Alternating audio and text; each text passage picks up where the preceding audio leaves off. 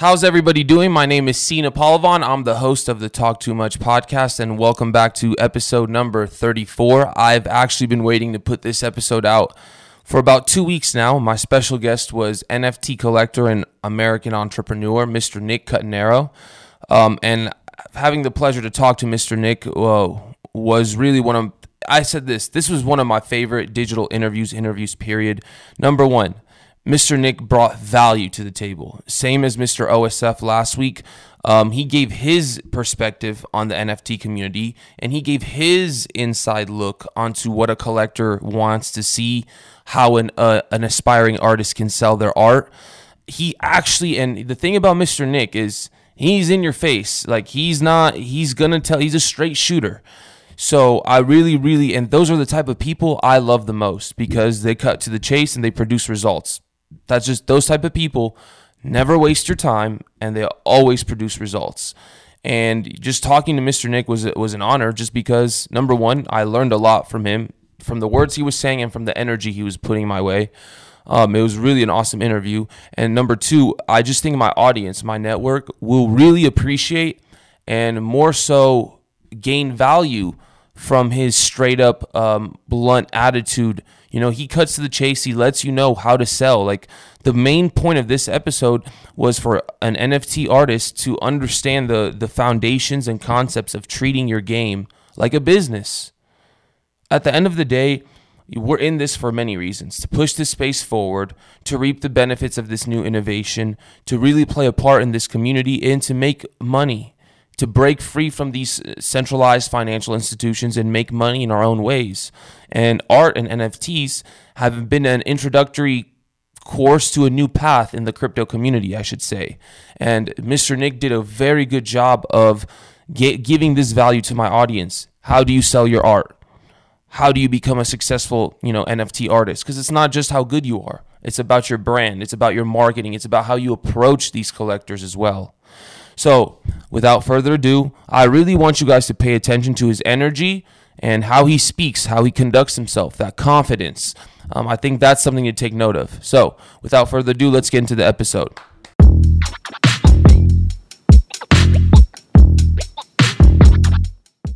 All right, so thank you so much for joining me. I've been looking through your stuff, Mr. Nick. I'm very happy that you're here. I think you're a very unique artist. You have a different style than everybody else, and that's really what caught my eye. And then when I did more research into you as well, I noticed that you're into digital marketing. That's actually how I got into this as well, if you didn't know. So if you could please, tell my audience more about yourself, who you are, and how you got to be where you are. For sure. So I'm Nick Cutnero. I've been in the digital space since I'm 16. That may sound crazy, but I've been making money on the internet as like a teenager. How? It really started with eBay back in the day. So I would actually go to a record store and pick out used CDs from a bargain bin. I was just always hustling, trying to find a market for stuff. And I realized I was playing in a band at that time, and the best way to market our music was through the internet. So I realized that you can reach a pretty wide and vast audience at a young age. And this was like GarageBand.com, MP3.com. I'm probably showing my age right now on this podcast, but I've been doing internet stuff for a long time.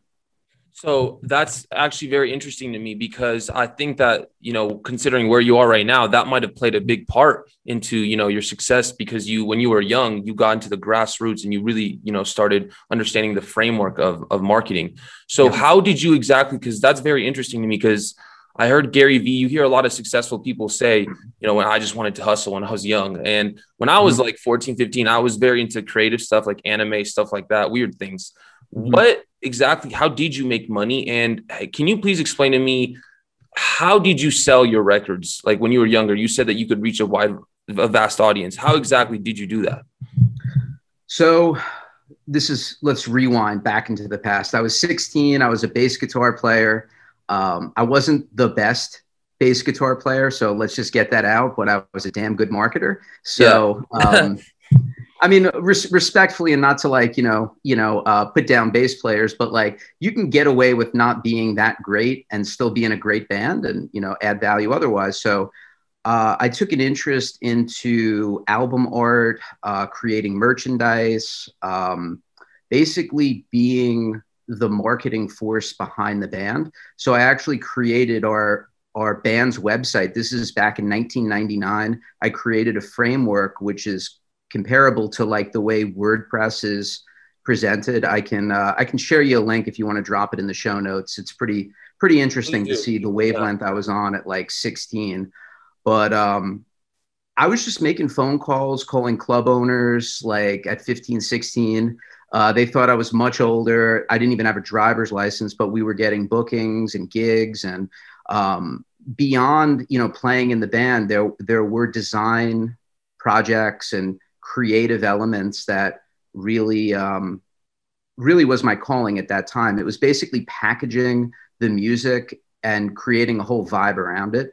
And then, I don't know, just being persistent and, going lunch table to lunch table in high school and just getting my fellow students to buy in.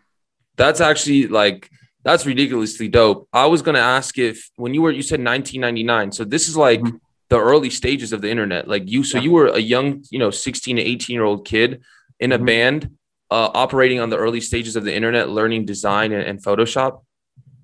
Did you learn Photoshop, or how did you design? I don't even know if Photoshop was out back then.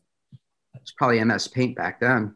Oh, and between you and I mean, I was downloading cracked versions of software. I mean, I had no credit card, man. I mean, you do what you got to do. So I was getting these programs off peer-to-peer networks. So I got heavily into Napster. Again, showing my age. This is like the early age of the internet, but I figured out really quick that you can rename files and put web addresses in to Napster file strings, and I was generating traffic. And there was no Google Analytics. I mean, I literally had a hit counter on my website, and I was tracking on a notepad how many more hits we were getting. And like the measure of success at that time was how many people would sign our guest book. So this is like the internet from like 20 years ago, but I picked it up at a young age and realized that there's something bigger here. That's actually how I feel about all this stuff. Like right now, I feel like it's kind of naive to say like we're really into this space. Like we're in the prehistoric stages of the space, in my opinion. So in 2011, I know you started your Link Builders company, as I saw. Before we get into that, what did you do in that time frame from your band till 2011? Because I'm assuming you had to learn a lot of marketing experience in that time frame. Yeah, so I was an affiliate. I just pitched other people's product for many, many years. I did a lot of local lead generation. I went to college at that time, got a degree in education. But not to put down teachers, but like I wanted to make a crap ton of money, and that wasn't the path I wanted to take. So started selling mortgages right out of college and generated all my own leads to do that. And, I got a taste of the fast life at a young age, started making some money, went to Vegas a bunch of times, ended up having to move back in with my parents, some unfortunate circumstances came down where, I was just hanging out with the wrong people. I got robbed. All my money was gone. And, I had to like humble up and, walk home with my tail between my legs. So it was probably the best thing for me because it got me away from hanging out with people who are not winners.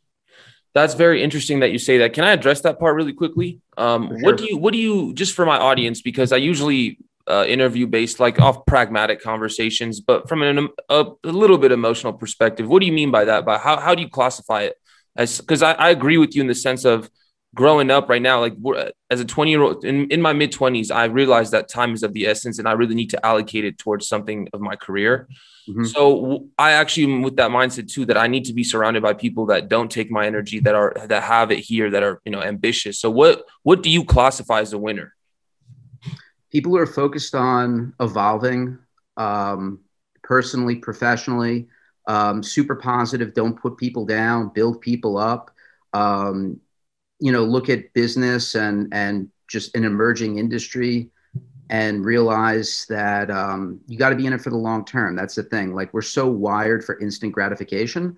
And if we don't see the results that we want immediately, like we disengage. So I'm acutely aware of people that are in it for the long haul, and I want to surround myself with those folks that just want to persistently and aggressively just keep getting better. So I love that. And I actually want to come back to that later on in the show because I wanted to ask you about, there's a conundrum, a fine line there between, you have to, you said earlier, a winner's a businessman in a way, but I also agree with you, what you just said, like the long-term vision in this NFT space. And I wanted to talk about how artists come across when they sell their work in terms of long-term or short-term. I want to touch back on that a little bit later, but before we get into that, can you please tell me about the link builders? Because I see that's like your pride and joy of your career. Like that's your own business. So how did that come about?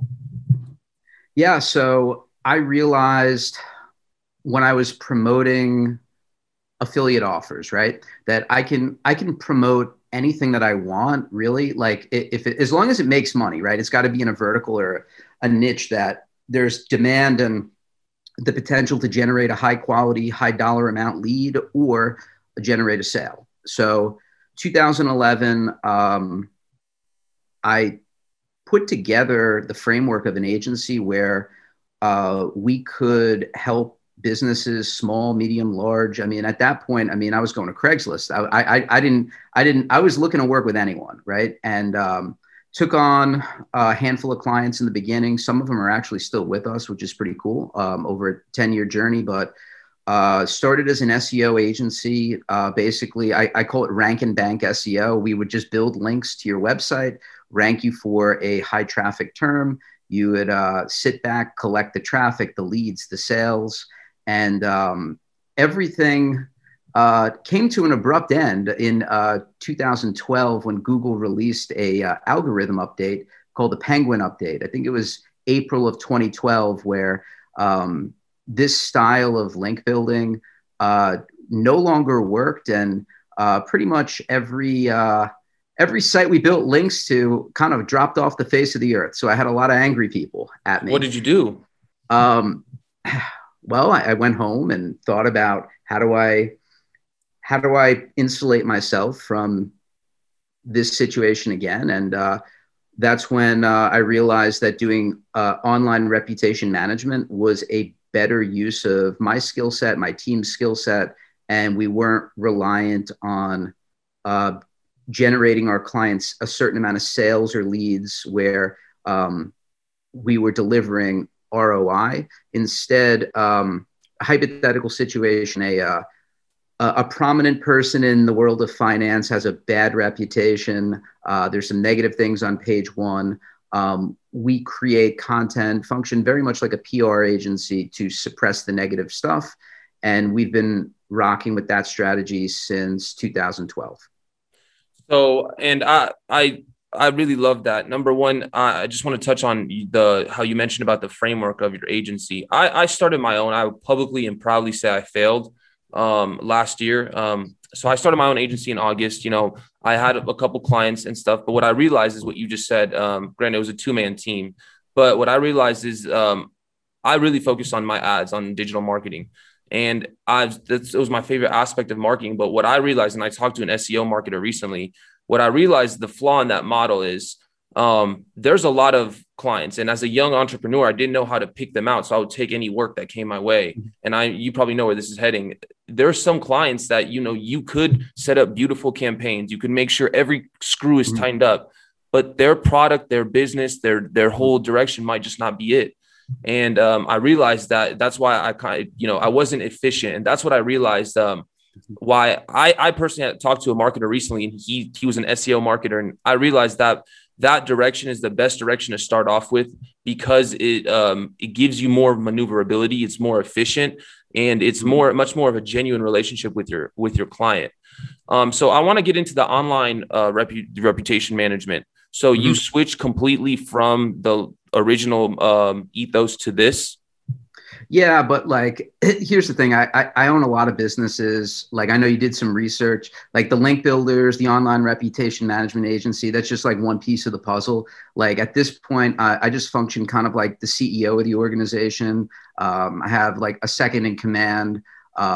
I'm actually very excited about the potential for break it down and build it up. I mean, it's been a little stale right now. So I think within the NFT space, I want to start representing artists and just going deeper into NFTs and kind of use my my labor capacity to support promoting my work, promoting other artists' work, or potentially even working with brands to get them integrated within the NFT space. So I'm at a point right now in my career where I can literally turn the faucet off, just tell all my clients, like, listen, I'm calling a new play, and just do what I want to do, because I have so many other things going on where I can take a risk. Not saying like I'm going to like stop doing online reputation management, but it needs to evolve.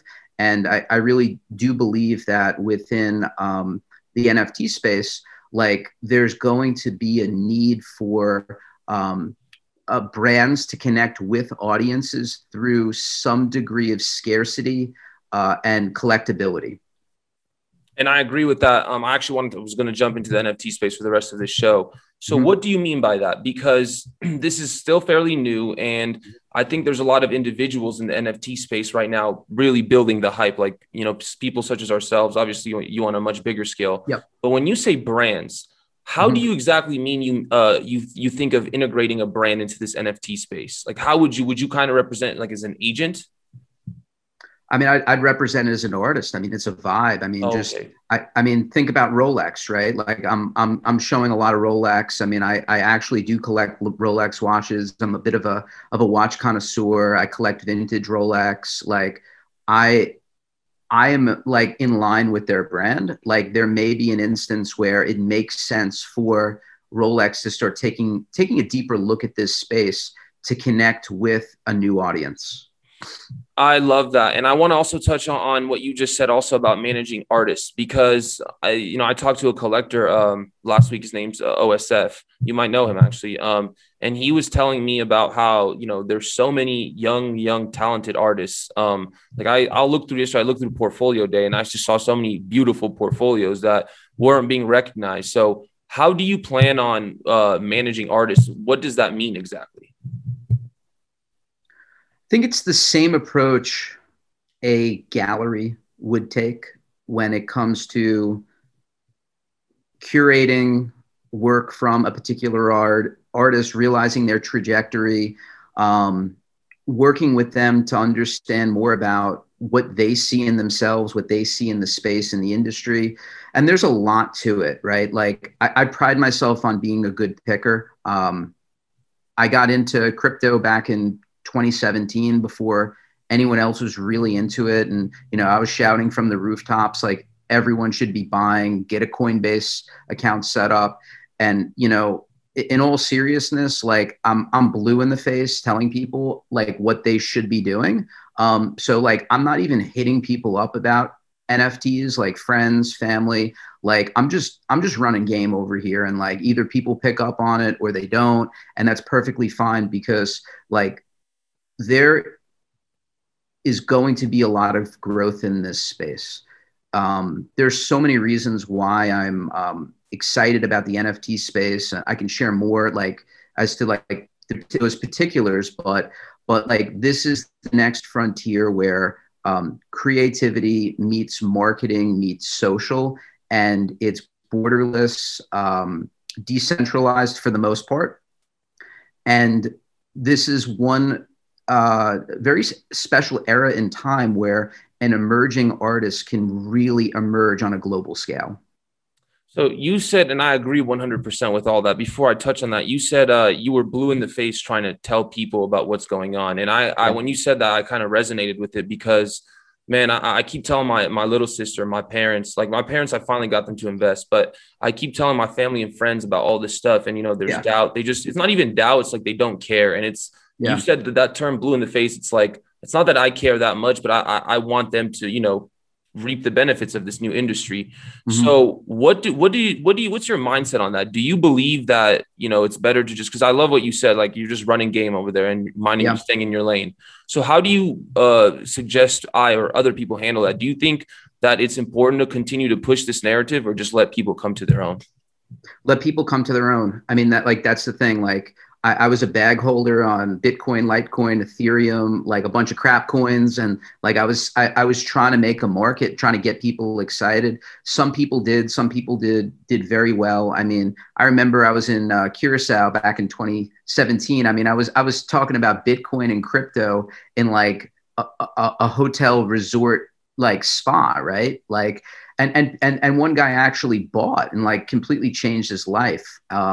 And like I respect that guy, but like I get hit up so many times from people like ex post facto, like wanting to talk like what coins should I buy, and like respectfully, I'm a really busy guy. I got my hands in a lot of stuff. Like I don't even respond at this point because there's nothing really to talk about. I'm not giving investment advice. Like I'm not here to validate your decisions. Whether is this a good NFT to buy? Is this not, or is this a good coin to buy? Like, I don't want to say like, how should I know? But like, that's what makes this like, any other market, right? Like there needs to be some degree of decision making, execution by the buyer, the seller, and that's what's most exciting about the NFT space, because historically, the art market is very big, but only a fraction of it actually changes hands on a year-to-year basis. Maybe 5% of the entire market cap of like physical art gets traded, and some of the world's greatest works remain in storage, or in airports, say in the Cayman Islands or something like that. Who knows, right? With NFTs, like we're breaking barriers because as a consumer, we can support artists around the world. I believe minimalism is like a concept a lot of people are flirting with more, and being more fluid and being kind of a nomad, right? So like you can see like these wonderful physical works in the back, but the tough thing about supporting artists and being a collector is like, if you do it at scale, you're going to run out of wall space. Fact, right? You're going to have to buy or build a bigger house, right? You can't take the art with you. I can't display it, right? It's very secretive. Like no one really knows what I have in my collection, and and if I wanted to go, like I don't know, go to live in Bali for 6 months, like. There's no way of like having the art close to me. And I believe that like NFTs solve that challenge, and especially with a younger generation, where you can collect, display, and there is a status element, right? That is not changing. Like fundamentals of the art game are without a doubt applied to the NFT space. What do you mean status? Can you elaborate on that, please? Money follows attention, right? Okay. So, when it comes down to it, like having like a Warhol in your collection, right? You're a baller, right? You have excellent taste in art. And the same will like happen. It's just, we're so early. It's like literally the third pitch in the first inning of this NFT game, but there will be whales coming in, right? And it's all about like, the market of the artist, the market of the piece. What is the artist going to do next? And you need to start reverse engineering, like historically, like what the superstars have done, the Jeff Koons, the Damien Hirst of the world. What have artists like that done? And start applying it to the NFT space. And you can't necessarily fake it. Like you need to be deeply creative and come up with angles and stunts, and it's all about building depth of a secondary market. I believe that's where the greatest success for artists will be experienced. So there was a lot to touch on there. So number one, I agree with you, and I love the analogy where you said it's the first pitch or the third pitch in the first inning. The players might be walking out the dugout to get set up. I mean, who knows what it is. So what exactly, as a collector, as an artist yourself, let's start off with the artist perspective. Mm-hmm. You just mentioned a bunch of brilliant artists. Did you yourself study their works and styles and apply it to your own style as a creator? Absolutely. So I'm more of a collector and I noticed, yeah. art lover first, Okay. and that's what inspires me to create. Like there are certain art styles and practices that like I'm just not that good at, right? So like I'm a lousy painter. I get frustrated, but like I can do some Same. mixed media stuff. Like I'm drawing never really did it for me, but like um I mean sometimes I'll mix some stuff in and drop some resin on a piece, but what I did realize and I've actually been like doing collage work since like 2009 2010, but like everyone thought I was crazy. Like in all seriousness, people thought like there was something wrong with me. Like I'd show my friends like this is like disturbing work, like you're all right. And I'm just like, nah, I just this is just a way for me to blow off steam. Like and Is that how even a you lot of started? people. Is that how you Huh? started? Is that how it started for you? Just a way to blow off steam? Yeah, man. Like I was living. I mean, I'll be honest. I was very like frustrated with where I was in life at like 26. Like I was living in a like a one bedroom apartment in someone's basement. Like just things weren't working, things weren't clicking, right? So I would uh I would just take magazine clippings, books, um and just like chop and screw these like collages together, and like it felt real good. Like I was kind of like taking something old, making it something new. um like I didn't really have like a style. It just, I don't know, it just kind of came out. And um like I didn't really know what to expect. And that's the interesting thing about like my collage work. I never start with an idea, right? Like it's impossible. I don't say I want to create a piece and have an idea. I just take what's available to me, and maybe a subject will emerge, and then I'll start building something around that. But like my collage work is like continuous and contiguous. I think that's a word, but like it all connects, and there's a lot of layers to it, and it's all done by hand. Oh, what do you mean? Like, I was going to ask you, like, do you glue it? Do you staple it? How do you get the collages on the background? That's my secret. I can't share Oh, that. okay. Yeah, Okay. someone will jack that and take it, but I don't use glue because that's messy. Man, I don't like to get my hands dirty. I So agree. I have a way that I can and I'm like super OCD, man. Like every like I'll maneuver and like stare at it, and it needs to be like, I don't know, positioned perfectly before I can continue. So, um, I mean, it just depends on the piece. Sometimes there's not a lot of like cuts and elements to it, and it's just, it just works. Other times there's a lot more decision making that goes into it.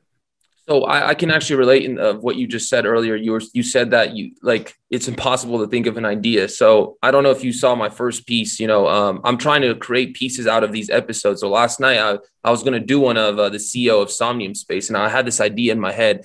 As soon as I get to the desk to try and execute it, I lose all touch of it. And so I was just like messing around on Cinema 4D, and I just started creating something random, and then boom, it's like going well. So I actually starting to realize in art, as weird as it sounds, you might be better off without a plan in terms of creating the art, the creations. So besides that, I want to talk about the collector's perspective because I think that, as you said, that's your first, that's what you're into at first, and that inspires your art. So from a Yeah, collector's perspective, you also mentioned attention follows money. yeah. Beside, like, I know attention is a factor, but what do you look for when you look for artists to buy pieces from them?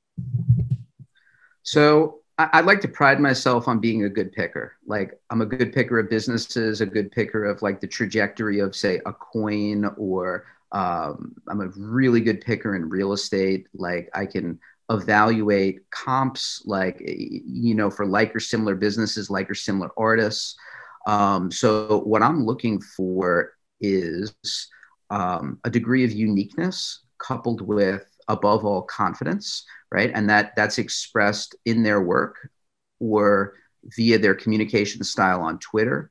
Um, I'm looking for potential longevity, right? They're not going to quit the space. So I've literally been on Rarible for maybe a month right now, but like I can absorb new technology, software as a service, and dissect and find bugs. I'm even going back and forth with Rareable's a development team, like whenever I find bugs, because like I've built and sold software as a service in the past, and all of the elements on Rarible are brilliant, right? Where I'm equating it to a Shopify framework for selling NFTs, right? So whether you are an artist, you now have a platform to sell. As a collector and a reseller or gallerist, right? I'm able to utilize the same technology. We're utilizing cryptocurrency, which allows people to move money relatively quickly around the ecosystem, depending on the gas situation with Ethereum. But another element that makes this a wonderful ecosystem is that we are dealing in Ethereum. So it's very much like being at a casino, right? So we are separated from our inclination and how we perceive money or monetary things, because we're now dealing in ETH, not necessarily US dollars. So for example, if I had to whip out a credit card every time I wanted to buy an NFT, it probably wouldn't work. The system wouldn't work. But circling back to like your question of like, what am I looking for? Above all, marketability, right? Can I market this artist? Can I market their work? Can I build a market through that artist? Sustainability, their commitment to the space and their commitment to the NFT community. Their work's got to pop for real. Like that, above all, like the work needs to stand out among, and I've looked at thousands and thousands and thousands of NFTs, and like there's maybe 70 in my collection right now. So I'm looking for things that will pop, or maybe I see it and other people don't, but I have reason to believe that it's an evergreen NFT, or this artist's trajectory is going to become greatly enhanced over time. And I don't need to be right 100% of the time. And the reality is that as I've been on Rarible, like the first pieces that I bought, you don't even hear anything from these artists anymore. They're just not producing. So what did you do? What did you do with the pieces? What did you do? Did you talk to the artists or no? It's not my position. I mean, everyone's running their own respective business, right? So like, it's like, just because I bought an NFT doesn't give me like the authority to go say, hey, like I need more out of you, right? Like the artists they'll pick up on it, right? That they're getting run over by other more creative artists. And that's what makes this ecosystem fun, exciting, interesting, when artists are looking to push the limits. I am one of them. It's coming through in how I market, how I maneuver on Twitter, who I'm talking to, how I'm chatting with someone. That in my opinion is an undervalued art within itself. And I'm looking to build my own stock up, right? And just be colossal in the NFT space as an artist and a collector. I very much agree with you. For me personally, I really want to master the artist space. I'm 25 and I do plan on being a collector soon as well. I wanted to touch on a couple of things. Number one, do you prefer Rarible or OpenSea? I started off OpenSea because of the one-time gas or minting fee. Yeah. But I know as I was on OpenSea's interface, honestly, I don't like it. And Rarible looks so much better. So what do you prefer and why? Agree. I am 100% Rarible right now. I don't even like talking or mentioning other options in the market because like I won't even say their names on this podcast because I don't even want to like throw credit at them. But with the exception of Rarible, other platforms make it very difficult for an artist to mint original work. They keep the velvet rope velvet, so to speak. Long story short, basically all of the politics in the traditional art world are just happening once again, just in the NFT space, where the platform decides whose work gets shown, right? The platform decides who the wealthy collectors would be inclined to buy this work, right? Whereas Rarible, it's open to anyone and everyone. It doesn't matter if you're outside the United States. Art connects everyone, and Rarible right now, in my opinion, is winning the game at getting emerging artists on their platform. They certainly have the traffic to support just a random collector discovering an artist. How do you think I found all of the pieces in my NFT collection? I knew none of these artists with the exception of one, which I helped get on the platform. But every single artist that I'm supporting, I didn't know a month and a half ago. I didn't even know these folks existed. And what's even more interesting is that some of the artists that I'm collecting never even started their Twitter until March of 2021. So we're dealing with a very unique opportunity where an emerging artist can be recognized for their work on a global scale and actually be compensated beyond their wildest dreams. That part got me like goosebumps. So number one, I'm definitely going to get on Rarible. That was a great speech right there. And number two, I wanted to talk about, I think you said a gem that if any young artist sees this, I think you just said the most key thing for their success. And I know it sounds crazy, but their Twitter, the way they maneuver on Twitter, I think that was fantastic. So what do you mean by, because you said that the way you maneuver on Twitter, the way the connections, the people you're talking to, you're doing it with the intention of ending up being a colossal figure in the NFT space as a collector and an artist. Mm-hmm. So what do you mean by that? Because I want to know for myself, how do you maneuver on Twitter? What advice do you have in that sense? Surround yourself with power players, man. I mean, we're on a call today, right? I'm accessible. And I'm not saying like I'm a power player in the NFT space, but like, confidence sells, man. Like that's the reality of it. And I'm not saying like I'm the world's greatest artist or the world's greatest marketer, but like if I present myself as someone that stands behind what they say and how they say it in their art, and I'm just a positive force in the community, like people take notice to that. So that's why I don't really mess with Discord chats all that much. I mean, I'm in a handful of like NFT space people, but like, it's only when like I want to get like technical knowledge, or I'm having, I want to confirm like if there's a bug, or just validate if other people are like heavier users on Rarible are seeing like a similar thing. But to win the game, like you want to keep conversations public, like when the opportunities present themselves. Like DMs are great and stuff, and they can set the opportunities up like this podcast that we're on right now. But being active without being annoying is an art. That's what I want to get. That's what I'm scared of, because I'm the type of person that goes 700%. If you show me motivation, I'm going all out. Yeah. But in this sense, I've learned some in my past in the hard way. When you're reaching out to people, like you gotta play the man. You gotta know it. Gotta play the game very well. So how do you suggest as a young artist? I'm probably going to use this as advice. How do we not be annoying? I feel like I talk a little bit too much in my DMs. And just add value in every interaction. That's all you got to do. Like, just let your uniqueness shine through. Like, I don't know. I can't really describe it. Like, just be yourself. It sounds so cliche, right? But like, I'm the same guy in real life as I am on Twitter, right? Like I juggle 2 iPhones. Like I run a bunch of businesses.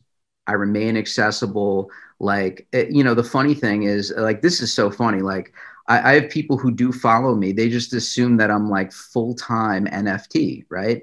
And like, I know, well, I mean, for the audience, that's not true, right? It's not true at all, right? But I've created a scenario where I'm becoming omnipresent, right? So every time they log into Twitter, my tweets are just, infiltrating up. So, I could be on a phone call or, doing, at a law firm, locking down a deal, getting paid on a real estate transaction. And like, there is an audience that's consuming my content or art that's kind of working in the background. And that's kind of really my strategy is to let the social network work for me and not let it work against me, because Twitter historically has just been a cesspool. It's been a very negative place of people complaining. And I really do believe that we're in a renaissance period in the NFT space where people are really coming together. And it's a beautiful, beautiful thing. And like, I can share this and be vulnerable. Like I needed to take a quarter off of social media. Like I got really caught up in some like really bad dialogues, like fighting with people on Facebook. Oh yeah. It just became like social media.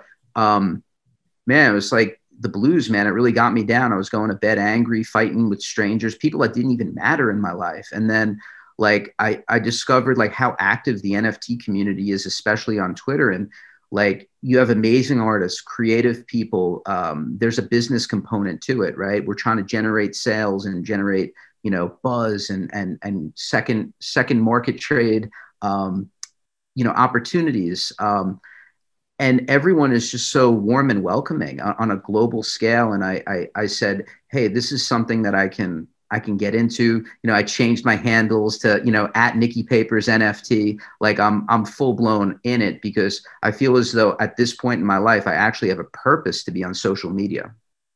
So one thing I noticed about, I know it seems like you're always going to be involved in certain investments, but I feel like your passion is like one in the NFT space. Like if there was ever a situation where maybe, your finances would, increase or stay the same and you could stay in the NFT space, would you do it? Like go full on 100%? I mean, listen, the reality is, I believe it has the capacity to produce a substantial amount of income. But the reality is I'm at a point where I don't need to create art or sell art to support my lifestyle. And that's what makes me dangerous in the NFT game, right? Is that I create because I want to. Like someone buying my NFT isn't going to change my life. Let's just call it what it is. And I'm not saying that to sound like a dick, but like it allows me to create freely. Like I'm doing it as a labor of love. I'm minting because I want to mint, not because I need the income or I need to flip another artist's work. Like I do this because it makes sense for me right now. And like, you can see the background. Like I'm a patron of the arts as it is. So like. That. Yeah, day to day, like I don't know, man. Like I'll just shoot you straight. Like I'm really a real estate guy. Like there's a lot more money in that industry, but I don't know. Like I don't want to say I can do both, but like I wear a lot of hats. I have my hands on a lot of different things, and what really attracts me to the NFT space is that it's for once in my life, it's not really about the money. It's about the creativity. It's about the marketing side of it. And it just allows me in a I don't know, it's gotta be, and there's competitive elements to it as well. And it's just calling me and has been, and the bug bit me. So I'm in. No, I'm 100% with you. I do think though, I love what you said as well, that, you were very straight up that, your money, you're focused on your real estate as well for your money. I do believe that though, that we don't know how much money, and I'm saying this as an optimist and I'm a little bit biased. And I know the transactional value of a house or a property, but I'm starting seeing a lot of artists, like I'm talking about the 1%ers that are selling outrageous works, like outrageous. Yeah. So, I think, I don't know the ceiling on this, but one thing I really loved about you in this interview is what I'm getting is there's one part of my life that I'm really trying to focus on for my career. And that's doing everything in a pragmatic and objective manner. And I see you as a very pragmatic and efficient person. Like the way you were talking, like, you're not gonna waste your time on someone that's just not about it themselves. And that's really what I actually took the most from this interview is, yes, you gave me a lot of good game, but I really loved how, like, just in your tone of voice, like you're just pragmatic, like to the point, and let's get it. I want to ask you to end this interview. What are your goals a year from now in this NFT space? Where do you see yourself, and what vision do you have in your head for this? Oh man. That's something I want to actually think about that before just answering like with like a knee-jerk reaction. And I don't, I can't say I don't know, right? Because like we're kind of at this like critical mass with NFTs where people are gaining awareness, right? Artists are gaining traction. Twitter followings are doubling in like week periods, right? Like I we're wish. yeah, we're breaking. Well, just reverse engineer what I'm doing on Twitter, right? I've laid the popcorn trail. Just, you know, I don't want to say like do as I do, like I find will. your own style, but like borrow, right? Like Yes, all sir. art is theft anyway. So I mean, let's you know, if you can like borrow and steal or take, you know, a strategy of what I'm doing, like apply it because like it is working, right? I appreciate you. Um, a year from now, like if I was to assume that like it's going to take the path that crypto did from like 2017, 2018, there, you know, there may be a bear market every now and then. But let's just restrict it to Rarible. Like I want to be the most distinguished collector first. I love that. Yeah, the most distinguished collector. I'm discerning with my approach. Like NFTs do not end up in my collection by accident. Like, let's just get that straight. Like, I got to vibe with it, right? I got to vibe with the artist. I just got to feel it out. And um, so above all, like, I want to be a good picker, right? Like, and that helps me become a better artist. And then beyond, you know, collecting, I just want to put out like dope pieces and I want to keep my market somewhat scarce. I don't want to overly saturate. Like I want to get involved in like the secondary market trades on my own stuff. So this week I'm actually buying stuff back from I people that are saw. flipping, and like I'm a serious trader, man. Like I'm a serious business guy, and like I can tell you and the audience, like this NFT space is like, yeah, it's fun, it's creative, but like there's gonna be some ruthless trades and actions happening. It's like playing poker, right? What do you When mean? Like like with art?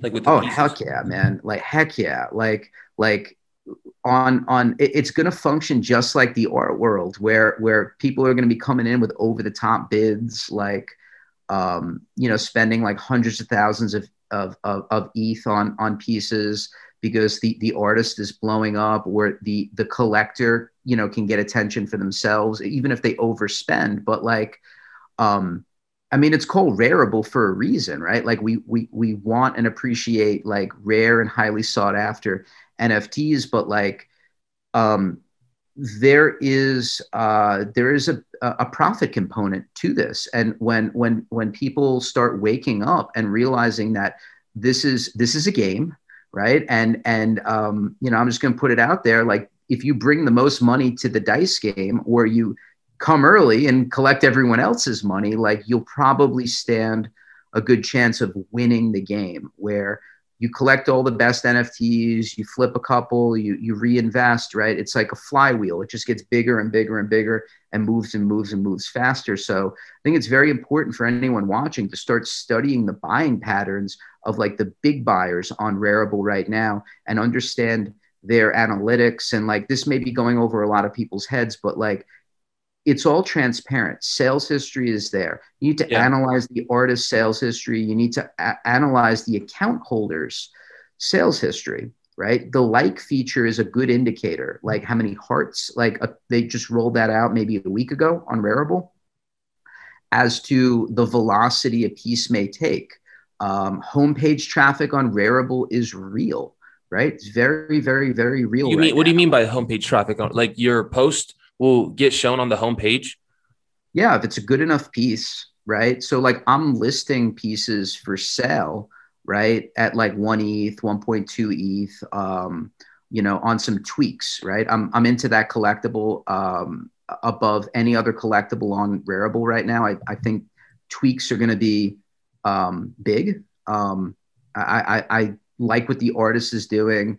And I'm not really into collectibles all that much. I much prefer like original pieces from artists, but like um, they're all one of ones. These tweaks, right? These collectibles, and simply like putting them out like at like one ETH, 1.2 ETH, like I'm getting a lot of homepage traffic. I'm getting a lot of people to hit the like button. So I'm going to rewind when I was talking about like the Shopify component of Rarible being like the framework to like sell or resell NFTs, but it's also like Pinterest in many ways, where you don't have to spend a dime to get on Rarible and hit the like button and just curate like this like wonderful board of likes and get a lot of traffic to your profile. So there are many strategies that you can use to market yourself, market others. And I believe that the most success an individual, whether they're an artist or a collector, will have on the platform is their ability to transcend multiple positions on that playing field. To be the best artist, you're going to have to collect at some point. You're going to have to, right? You're going to have to support other artists and put and invest back into the ecosystem. To be the best collector, right? At some point, it's going to make sense to conceptualize an idea to mint original work. That's where you have an advantage. It doesn't have to be art, right? It can be whatever, right? It's to be determined, right? I mean, for a guy like yourself, you could put a podcast episode out as an NFT and have the link in your unlock, right? So I believe for content creators, there's the sky's the limit in terms of creativity, as to how you choose to monetize through NFTs or build an audience around whatever you're doing, and leverage the pre-existing traffic that's on Rarible right now to, to achieve success in whatever you're looking to pursue. So Rarible has kind of like an algorithm, like it's similar to YouTube in a sense. Mm-hmm. That's interesting. I'm definitely going to look more into that. And I was one more question, if you don't mind. Keep going, man. I can keep going. Oh, sorry. But yeah, me too. I really could too. Yeah. I know that you're busy, so I want to. No, it's all good. I mean, respectfully, the name of the podcast is Talk Too Much. Yeah, I know. It's all good. So if you want to keep talking, I'll keep talking as well. So I have, so start off I wanted to ask some constructive criticism. Sure. I know for a fact, just off the bat, that my first piece is nowhere near as good as other artists, but I wasn't banking for that. I published my piece and I listed it, and this was very bold, for 10 Ethereum, because it was, just so you know, it was because it was Francis Ngannou's head coach. Francis Ngannou won the heavyweight championship in March 31st. His head coach came on my show, and I clipped what I did is I created a beautiful scene actually of my studio, like of the wall of my studio. And I remade it into Cinema 4D, and I put a clip up. And the reason I sold it for 10, I put it up for 10 Ethereum is because Coach and I wanted to split the profits. I wanted to make him money. Yeah. Now I got a lot of heat for that, like ridiculous amount, saying, "Oh, that's outrageous. You're no one. Why would you list it for 10 Ethereum?" And I actually got, my confidence kind of went a little bit down. So I was going to ask you, I know it's bold, but my next one, I'm going to do no minimum price. But I was going to ask you, what do you think of me doing that? Is it that bad, or I was confused on the slander I got from it? Doesn't make a difference. I mean, I listed my first piece for 10 Ethereum. It was the first piece that I minted. I listed it for 10 Ethereum. Typically, like an artist first piece, like is like your retirement account, so to speak. That's what I'm saying. Yeah. But like the key is you got to support your market. So like price accordingly, right? So like I realized that like my second piece can't be 10 Ethereum. It's just not going to make any sense. I'll never sell another piece. But like it's kind of like bookends, right? Like where you have like this really heavy one, that 10 Ethereum, and then you have like some light ones, but so you're trying to like compress and like make a market. And sometimes you can dangle out like something for 10 Ethereum to create like, I don't know, perceived value. But like the thing is like, it's got like the art's got to hit, right? Like that's the thing. So like, and I noticed there are some artists where there's like no social following, no activity on the platform, yet they want like 1 ETH, like for every one of their piece. And I'm like, it's nice. I actually like it in my collection, but like the artists like, and my analysis, indicates that even though the work is good, there will be, their market will be illiquid, right? Like there's no point in supporting the artists, or even keeping it in my collection if there isn't an indicator of upward trajectory. So in that sense, I was going to do my next piece. I was going to do no minimum price, and I was just going to do very low ones. But I had the same thought you did. I was like, let them talk, because whatever I sell my other ones for, I'll just keep this at 10 ETH. And if this sells in a year, 2 years, well, I'm not even looking to sell it, but it was just like you said, it was my first piece. And that was my whole mindset on that. Yep. And one more question really quickly. In terms of this art space, what do you think of the virtual worlds? Have you thought about that direction of NFTs and art going in there? So the great thing about NFTs, there's something for everyone, right? So I'm not into virtual worlds, right? I'm into real life, right? Real life is exciting enough for me. But what's fascinating is, like, if you're into like basketball trading cards, right? There's NFTs for you. If you're into like emerging artists and like new art creation, like there's like a segment for you. With virtual worlds and things like that, like there is an absolute market for it. Like there's an absolute market for collectibles, like within virtual worlds. So this we already know from like video games and stuff like that. So what I believe is going to happen within the NFT space is that there's going to be silos of like collectible or like series interest. So here's an example. Like I started collecting Pez dispensers as like a teenager, even as a kid. I save them. I've always been a bit of a collector, but even like on eBay, like I started noticing like there is like a community around people who collect Pez dispensers. So to answer your question, yes, without a doubt, absolutely. And to expand on that, I believe as the NFT industry matures, there will be something for everyone. In the sense of like, there's NFTs are going to integrate themselves in a lot of other industries, not just art, you're saying? Absolutely. So like we as humans want to collect, we want to show, right? So it's the reason why we save concert ticket stubs, right? When people were going to concerts. Same holds true for, the NFT space. I mean, there's so many ways to be creative and connect with audiences, where instead of like holding like a ticket stub, like in, the drawer of like, where you keep your socks, like as a memento, like that may end up in a scrapbook or something like that. Like maybe you keep it as a digital token that you can show off that you were at a specific event. Maybe you can trade it with, other people. I mean, there are so many different markets, from like vintage, like concert t-shirts or like things like that become rare, become like the glue that binds within an enthusiast community.